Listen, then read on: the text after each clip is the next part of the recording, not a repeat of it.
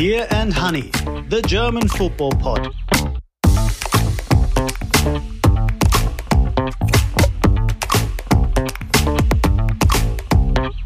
Beer and Honey, the German football pod, special Euro edition.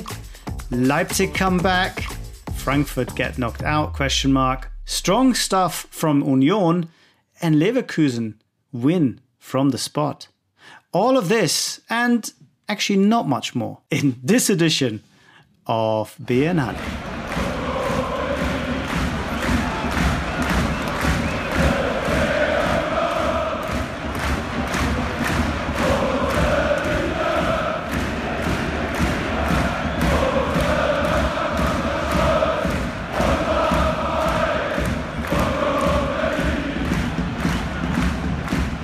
These are the sounds of Alte Försterei on a Europa League night. And there's only one place to start, which is in East Berlin. Christoph Biermann, our Union Berlin correspondent, was there.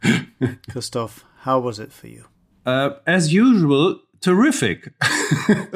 Because Union is producing miracles in a row. It's words fail me, as you can hear. There is around Union for 5 years now. There is this feeling of disbelief if it's really true what's going on there. A club that has never been in the Bundesliga before, that has in 2006 still played in the fourth level of German football, is now not only in the Bundesliga, it's not only playing international football, but it's able to defeat one of the big names of European football, Ajax Amsterdam. And yeah, this feeling of disbelief. I already mentioned that you can. It was like a physical thing almost in the stadium, that everybody was like, "Pinch me! Is this true? Is this real? Is it happening again?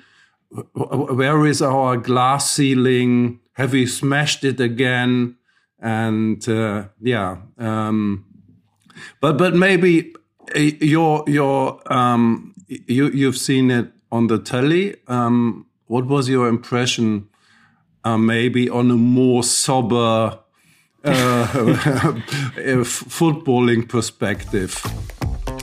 If you want to hear more of this special pod, please head over to steadyhq.com/en/beer and honey and become a member of our supporters club.